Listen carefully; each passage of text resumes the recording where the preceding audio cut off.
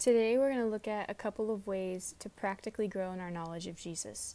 This comes from our study in 2 Peter chapter 1, and today we're going through verses 8 and 11.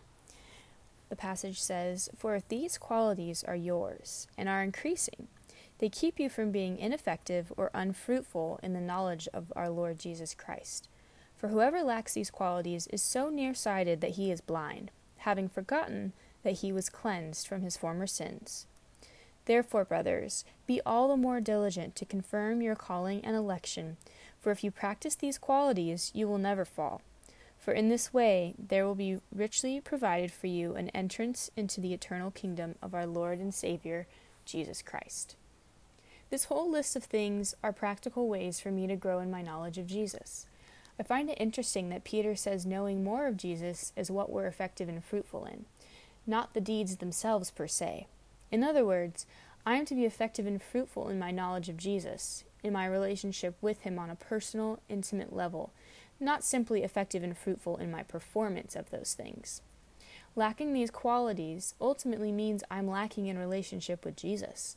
And the nearsightedness he's referring to here isn't so much a performance or achievement thing, as it is forgetting Jesus is the goal of faith thing. I was cleansed from my former sins so that I could know God and be in relationship with him, not so I could perform myself to death.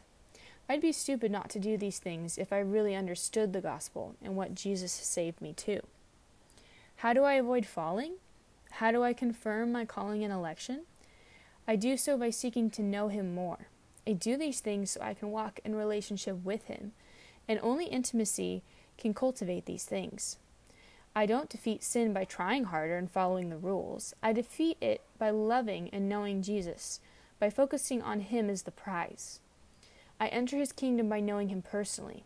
I know him personally through faith, excellence, knowledge, self-control, steadfastness, God-likeness, brotherly affection, and love, as the previous passage walked us through.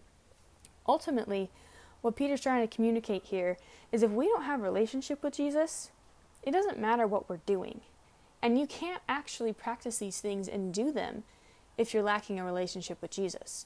The two go hand in hand. And unless we can begin to see our relationship with him as not only the goal and the prize, but the way that we practice these things, then forcing ourselves to practice things that don't connect with our heart will never do us any good.